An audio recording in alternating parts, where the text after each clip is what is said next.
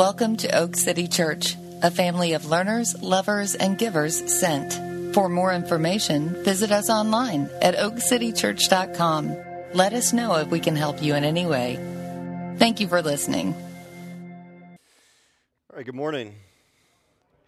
Thanks for being here this morning. I'm going to ask you guys to stand, and I'm going to read the passage that I'm going to preach through this morning. If you're new to Oak City Church, this is something we started doing about a year ago, and really as a way of viscerally recognizing that God's words carry more weight than our words do, and that we're grateful that He's given us His word. So I'm going to read this, and then I'll say, "This is the word of the Lord," and you'll say, "Thanks be to God."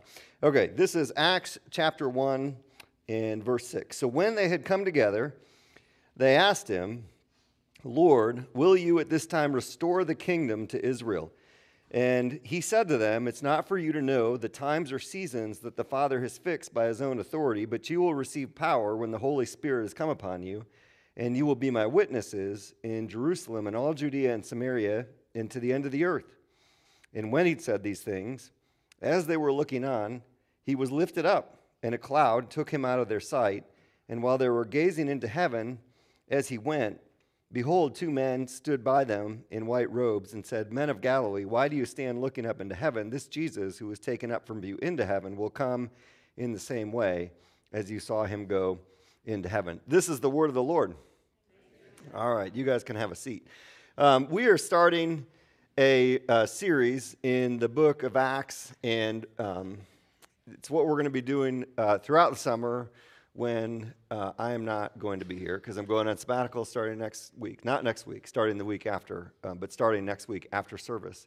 And we've talked about that a few times, and I'm bummed to be missing the chance to preach on the book of Acts, because it's one of my favorite books in the Bible. But I picked it, and the group of guys that are preaching picked it in large part, I guess, because it's such a great book to preach, and just to see the things that God did, and to talk about what God's doing now. And Susan's a great example of an Acts-like thing, not just right now, but the last 10 years of Susan's life looks like the book of Acts. And so it's going to be a great series, and it's a great book. So it comes right after Easter. Easter was last week. And after Easter, Jesus rises from the dead, and there's 40 days where Jesus appears to people a number of times. So it's like 40 days of Jesus kind of hanging out with everybody.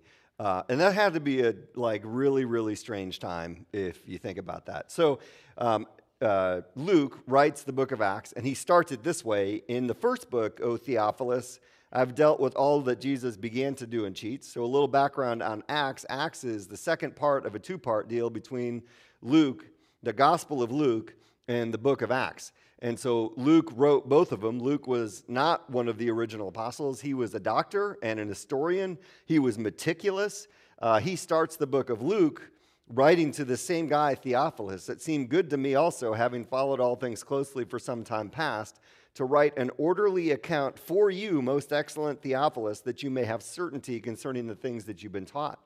And so he's writing and saying, these are not rumors, these are not legends, I've investigated them. This is from eyewitness accounts how it actually happened. And he's writing to a guy named Theophilus, who, I don't know who that is. Some people think it's like a false name for someone that's like maybe the cousin of the emperor, like all these things about it. But most excellent Theophilus means it's someone who's important, it's investigating the claims of Christ, that really wants to know about this.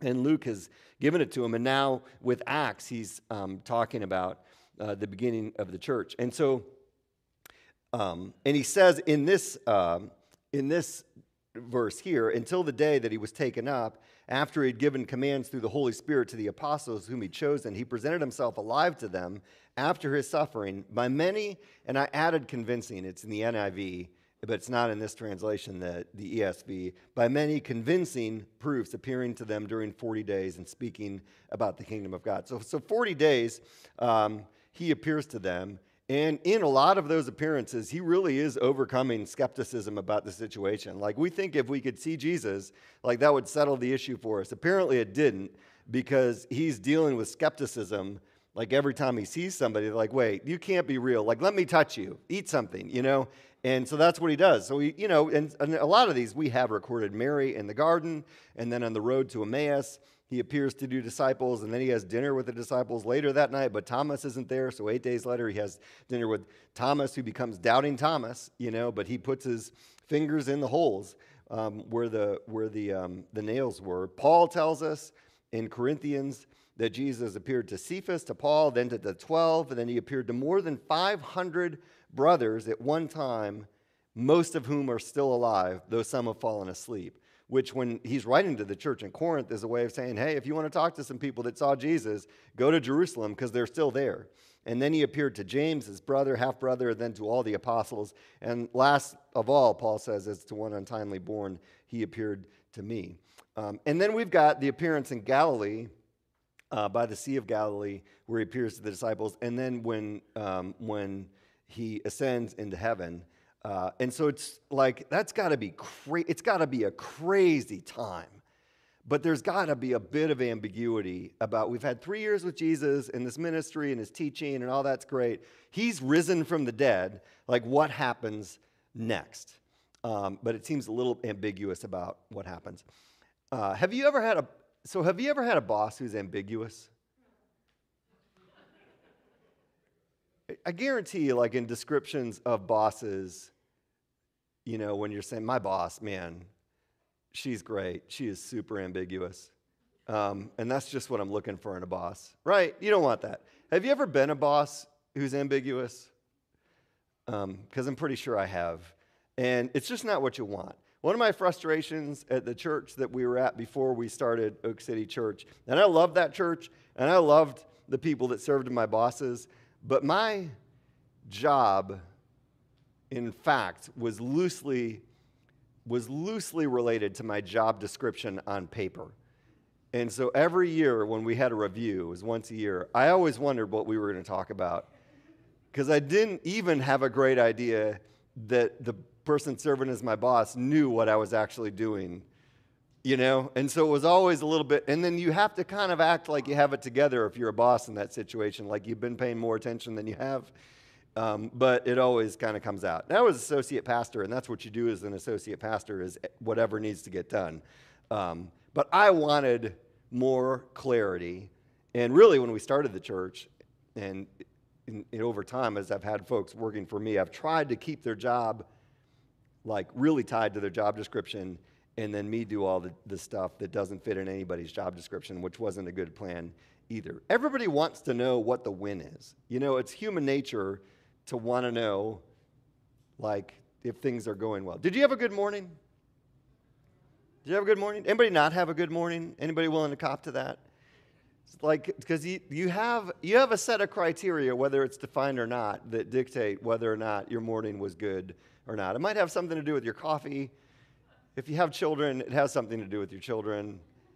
You might be thinking, the jury's still out on that, buddy. Keep talking, and I'll let you know in a little while whether this was a good morning or not. Have you had a good week? You had a good year? You had a good life? You've got criteria for all those things to define it, John Fouché has been on staff for over a year now. He's a great boss. He has people set quarterly goals. Those goals, he has the elder board work to make sure that the staff goals are related to the elder goals, that all of this thing is in a plan that's working together. Quarterly, you go through those goals and talk about how you did according to those goals. The annual review is based on those quarterly reviews, and so you pretty much know how that's going to go at the end of the year. There's a what you're supposed to do, there's a how can I help you do it, and there's a when is this going to get done, and that's what we want. I feel like the disciples, this isn't totally there, you know what I mean, but I think it's relatable, are looking for a job description with a risen Jesus and what's going to happen next. And I think they have ideas too. So in this passage, it says, when they had come together, they asked Jesus, Lord, will you at this time restore the kingdom to Israel? So he's not telling them what's next. I feel like this is a little passive-aggressive push. Like, can we have the kingdom now? And they've got pretty specific ideas when they say that. They are looking for a physical, political kingdom that's got Israel, as the name of it. They want their people in charge. Israel had their day in history, like 1,000 years before this. King David and King Solomon had a kingdom, were famous, but then that kingdom went away. And at this point, Rome dominates the map, and Israel is a tiny little outpost for Rome. And Jesus has been talking about the kingdom, and there's a promise of a kingdom all throughout the Old Testament, and they want to see it, and they figure that's what's coming next. And you can see in this, is it at this time? Is it now?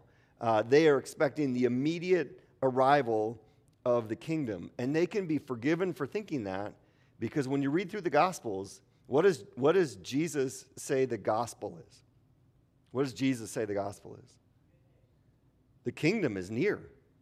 The kingdom of God is here. Like, that's what the good news is. And so now there's a resurrected Jesus, and anything's possible. And so for them, it's go time. Let's get this done.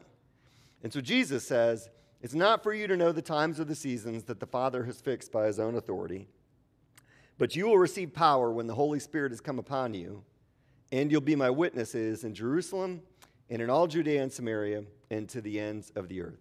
So he really gives them a when, he gives them a how, and he gives them a what. So he gives them a when, God's kingdom is going to come in God's time, not our time. He gives them a how, the power of God's Spirit is going to accomplish God's will. And he gives them a what, that we are going to be witnesses to the power and presence of God in our lives, in our world. So let's start with the when, and they are asking, can it be now? And he's saying, I'm not telling you when, which has to be like just slightly disappointing, It's not for you to know. It's above your pay grade. It's a little bit like saying, I could tell you, but then I'd have to kill you, Jesus to the disciples. And in hindsight, maybe that makes sense. If 2 years ago when COVID hit, I remember specifically a few things specifically about those few months when COVID was coming. I remember meeting with our financial advisor, and who I don't meet with very often, but the market that week had dropped 1,000 points in a day, something COVID related, and it was still in China, and well, it turns out it was probably here, but this is a whole nother series of conversations related to this, right? And I remember saying to him, like, this seems, if the people with the money who probably have a little insight are really concerned about this seems like something, it did not seem to me like it was SARS or the bird flu or the things that people had said before, oh, it's a big deal.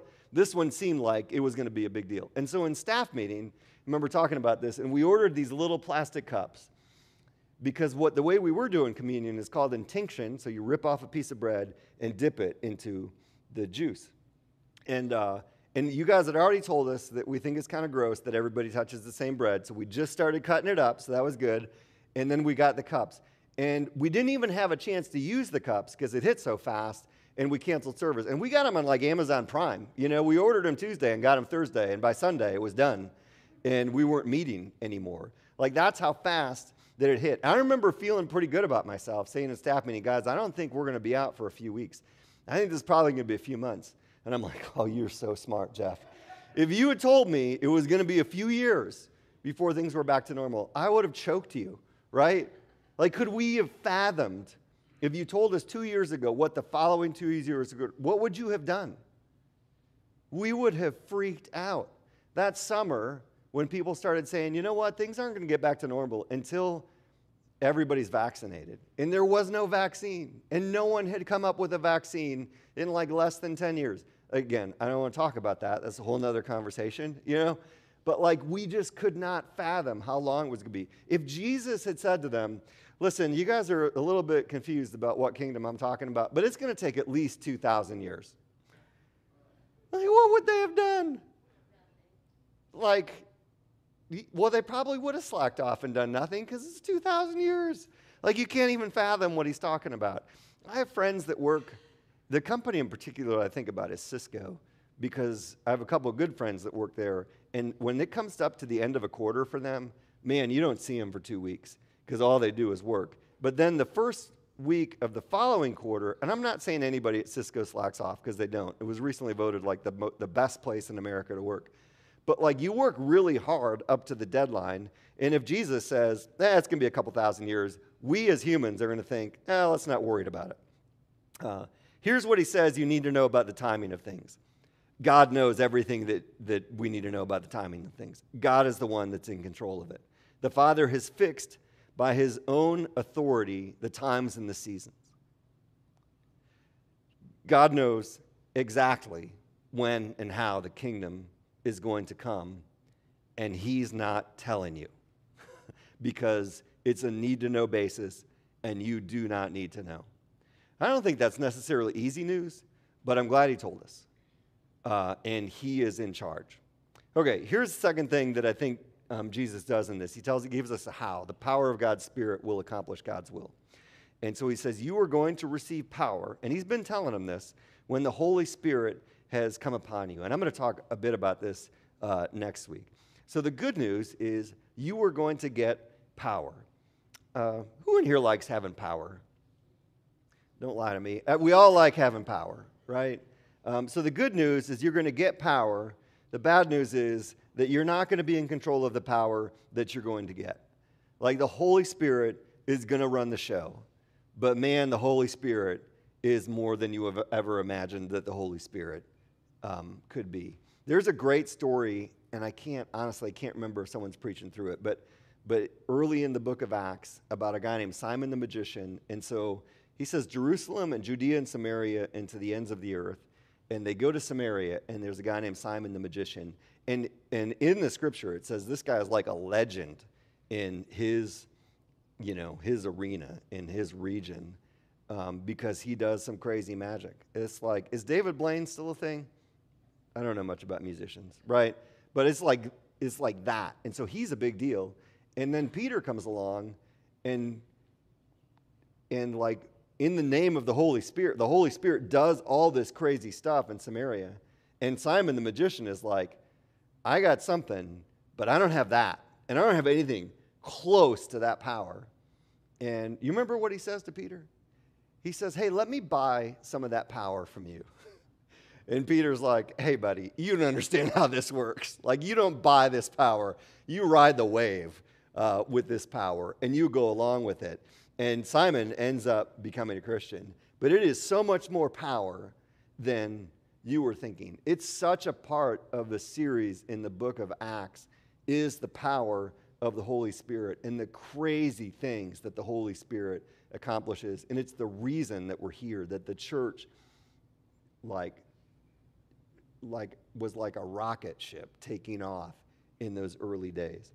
The plot of Acts is basically this. The disciples wait for God to show up and do crazy things. God shows up and does crazy things. The disciples tell everybody about the crazy things that God has done. That's it. Whether they want to hear it or not, they tell them, and people are changed by the power of the Holy Spirit. Part of sabbatical for me is spending some time with the Lord.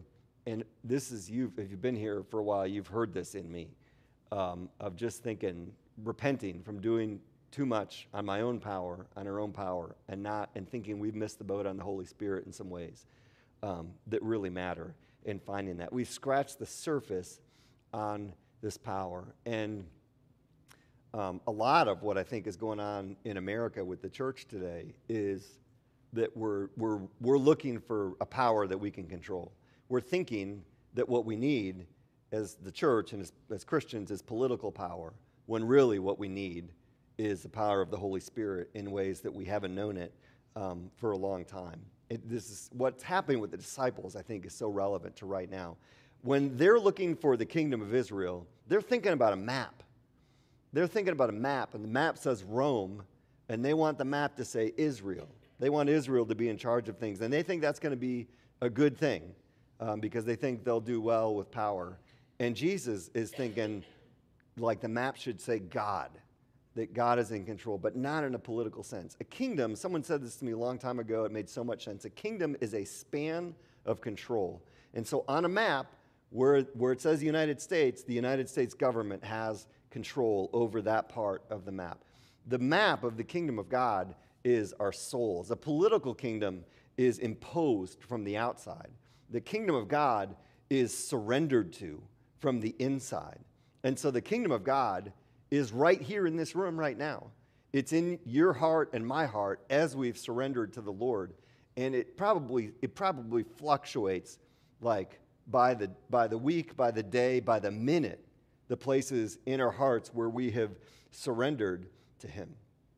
And so the church in America, I think we put a lot of hope in the political system because individually over a couple hundred years, so many people have been surrendered, or at least surrendered to a Judeo-Christian worldview, and it's a democracy, and so that trickles up into the political system, and so it's looked like the church has had a lot of power, but that's just been changing because the kingdom of God has been waning in individual hearts, and so in a democracy, that's going to play itself out in the political system, and so we cling to it thinking the political power is the answer if we can just win an election, but that's because it seems to us like that would be easier to control than it would be to control the kingdom of God in people's hearts. And that's because it would be easier to win an election to control the kingdom of God in people's hearts, because that is a work of the Holy Spirit in our hearts and in our churches and in our families and in our communities and in our country. And I would argue it's been the influence of the United States on the world over 250 years has been unbelievable and awesome, and in part because people are on board with the Judeo-Christian worldview. But that's waning, and it's going to keep waning. And the answer, we should be engaged politically. That's great. We should take stands on issues. We should, be concerned about candidates. We just have put way too much hope in that and way too little hope in the Holy Spirit. I was listening to, and I put this out in the weekly. I put a blurb in the weekly, and it was a talk by Chuck Colson. Anybody heard of Chuck Colson before? He passed away about 10 years ago, and he started prison, what was it called? Prison Fellowship. Because he was in the Nixon White House, and then he went to prison for some bad things he did. He became a Christian in there, but he was just he was great on commentating between culture and church. And it was his last talk, actually. He gave this talk, and then he passed away right then. And he was talking about culture and cult and how those things are related. And so I looked this up. It's a British historian named Christopher Dawson that talked about this stuff. And he said a social culture is an organized way of life which is based on a common tradition and conditioned by a common environment. It's clear that a common way of life involves a common view of life, common standards of behavior, and common standards of value. And so he says, and consequently, a culture is a spiritual community at its core. Therefore, whether it recognizes it or not, therefore, from the beginning, the social way of life, which is culture, has been deliberately ordered and directed in accordance with the higher laws of life, which are religion. So he's really saying there is a cult in all cultures, and the culture is shaped around beliefs. And now we've got competing cults. We've just got competing belief systems at the core and a fractured culture. And the kingdom of God coming to individual hearts is the only thing that's going to change that. And so the church shouldn't waste time looking for too much time looking for the wrong type of power. And so there's a how of what kingdom is going to come, the kingdom of God, and it's by the power of the Holy Spirit and God. And so here's the last thing he says: our role is to be witnesses to the power and presence of God in our lives, in our world. And so it's not a map. It's much, much bigger than that. It's people's hearts. It's God's capturing people's hearts for them, Jerusalem and Judea, Samaria, and to the ends of the earth. And when he said that, they probably had to realize that could take thousands of years. A pastor named John Stott talked about the kingdom this way. He said, the kingdom of God is his rule set up in the lives of his people by the Holy Spirit.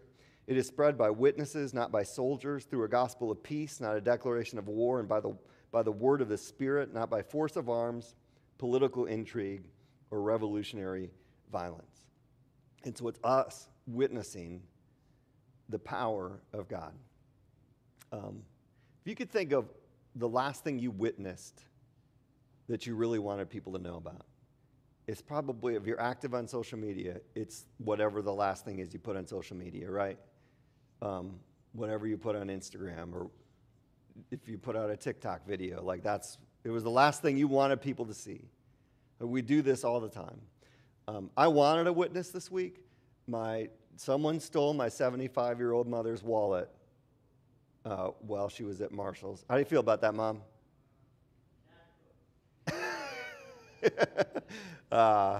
She's here this morning, and man, I was so ticked. I know this must happen all the time, but not when it's your mother. So I went to Marshall's to try and find the security video, and it's just a harder process than we thought, but they have it. And I wanted to get a video of the person, because what they did is immediately they went to Starbucks and tried to spend like $1,000, and to Target and to Best Buy, and they actually were in the Wake Forest and Kohl's and spent, I mean, it's all fine, you know what I mean, because the credit card people are on top of this, but it's not fine that somebody stole a 75-year-old woman's, sorry, Mom, wallet and ripped her off. So I wanted to get the person, a picture of the person taking it, and then a picture of their face walking out of Marshall's, and then come up with my own little video and trying to get it to go viral to see who knows this person, because I'd like a word with them. I wanted a witness, you know? Someone sent me a clip, Will sent me a clip last week, and it was a sermon about his Easterish sermon. It was a guy in Cleveland who's from Scotland, Alistair Begg, one of my favorite preachers, and he was talking about the thief on the cross that Jesus says, today you'll be with me in paradise. And he was like thinking about this guy getting to heaven and people being surprised that this thief was there because he's probably dressed in ratty stuff. I don't know what you're dressed in heaven. So, and they're like, what are you doing here? He's like, well, I don't, this is where the guy told me to come. He said, well, what are you, like, on what basis are you here? Like, what's your doctrine of justification? He's like, whatification? Like, what are you talking about? Or what do you think about the 5 points of Calvinism? Like, well, who's Calvin? And he said, well, why are you here? And he said, well, the guy in the middle cross told me that I could come. That's a great line right there, you know? That's something you share. A couple weeks before that, the U.S. men's national team was playing somebody. I don't remember who, but Christian Pulisic had a goal. Holy moly. And so I found it on Twitter and texted it to my boys because it was worth seeing. A couple months before that, my son had a goal against, who was that goal against? Oh, you know what I'm talking about. And the next day, they sent out the video of it, and I made sure that my other son, who's at college, had it. Like, you wanted them to see that stuff. My wife came home this week and witnessed something that I can't say what it is because there's like HIPAA laws and stuff. But suffice to say, she is a pediatric nurse, there are really bad people in the world. We witness things, and we pass them along to people. And Jesus is really saying, hey, you don't have to do a lot here. The Holy Spirit's going to do a lot. You have to be ready to testify to what the Holy Spirit has done. You have to pay attention to what God is doing. You're going to receive something, or you're going to see something, starting with the resurrection of Jesus, with a guy that was raised from the dead. And as we go through Acts, it is going to be over and over again. It is not going to be, this guy was such a teacher. Oh man, I wish you'd heard his teaching. They don't say that. They say Jesus rose from the dead. A guy rose from the dead. That is the primary thing that they witness to.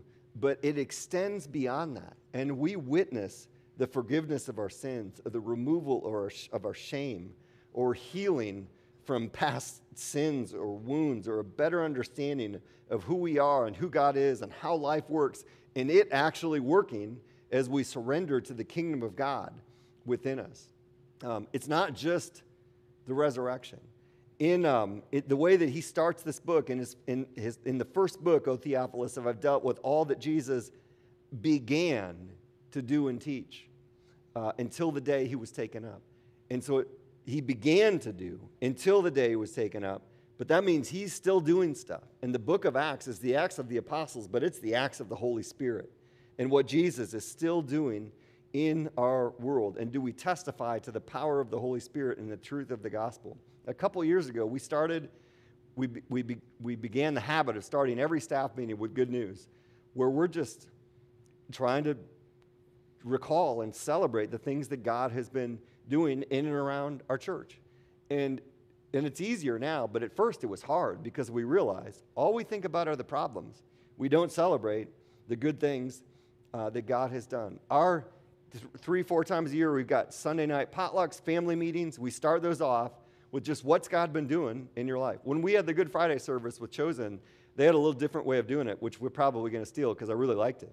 It's one word. It's just one word, and they all say it. It's one word, and like one word that describes what God's doing right now, and a little bit of description about what God's doing in your life right now. We got to pay attention to it, and some of it is crazy. Susan, a couple months ago, talked about this crazy little story of finding her son's book that she'd passed off, and he was looking for it. Does anybody remember hearing that story when Susan? You remember it because it's crazy, and you thought that stuff doesn't just happen.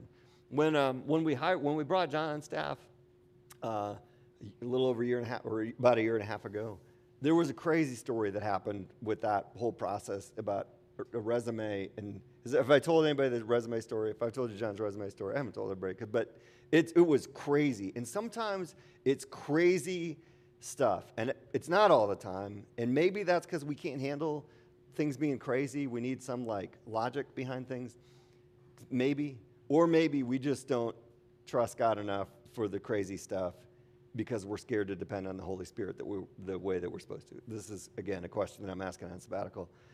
But I do think, man, a lot of what we're supposed to testify to is just God's faithfulness because his word is true and the gospel is real. And surrendering to him and trusting him in your day-to-day life works. And we can suppress the truth for as long as we want to, but I've said this a bunch. You hold a watermelon underwater. As soon as you let go of it, it's coming back up. The truth is the truth.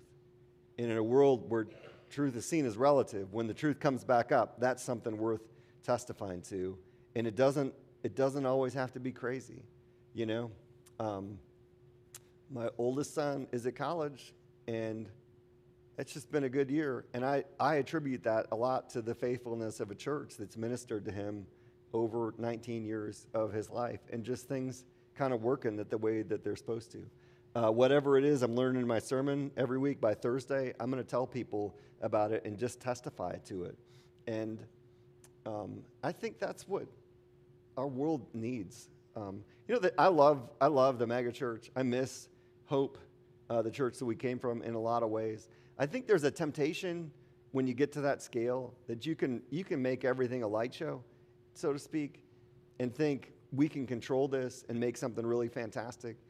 But that's not ultimately what people want.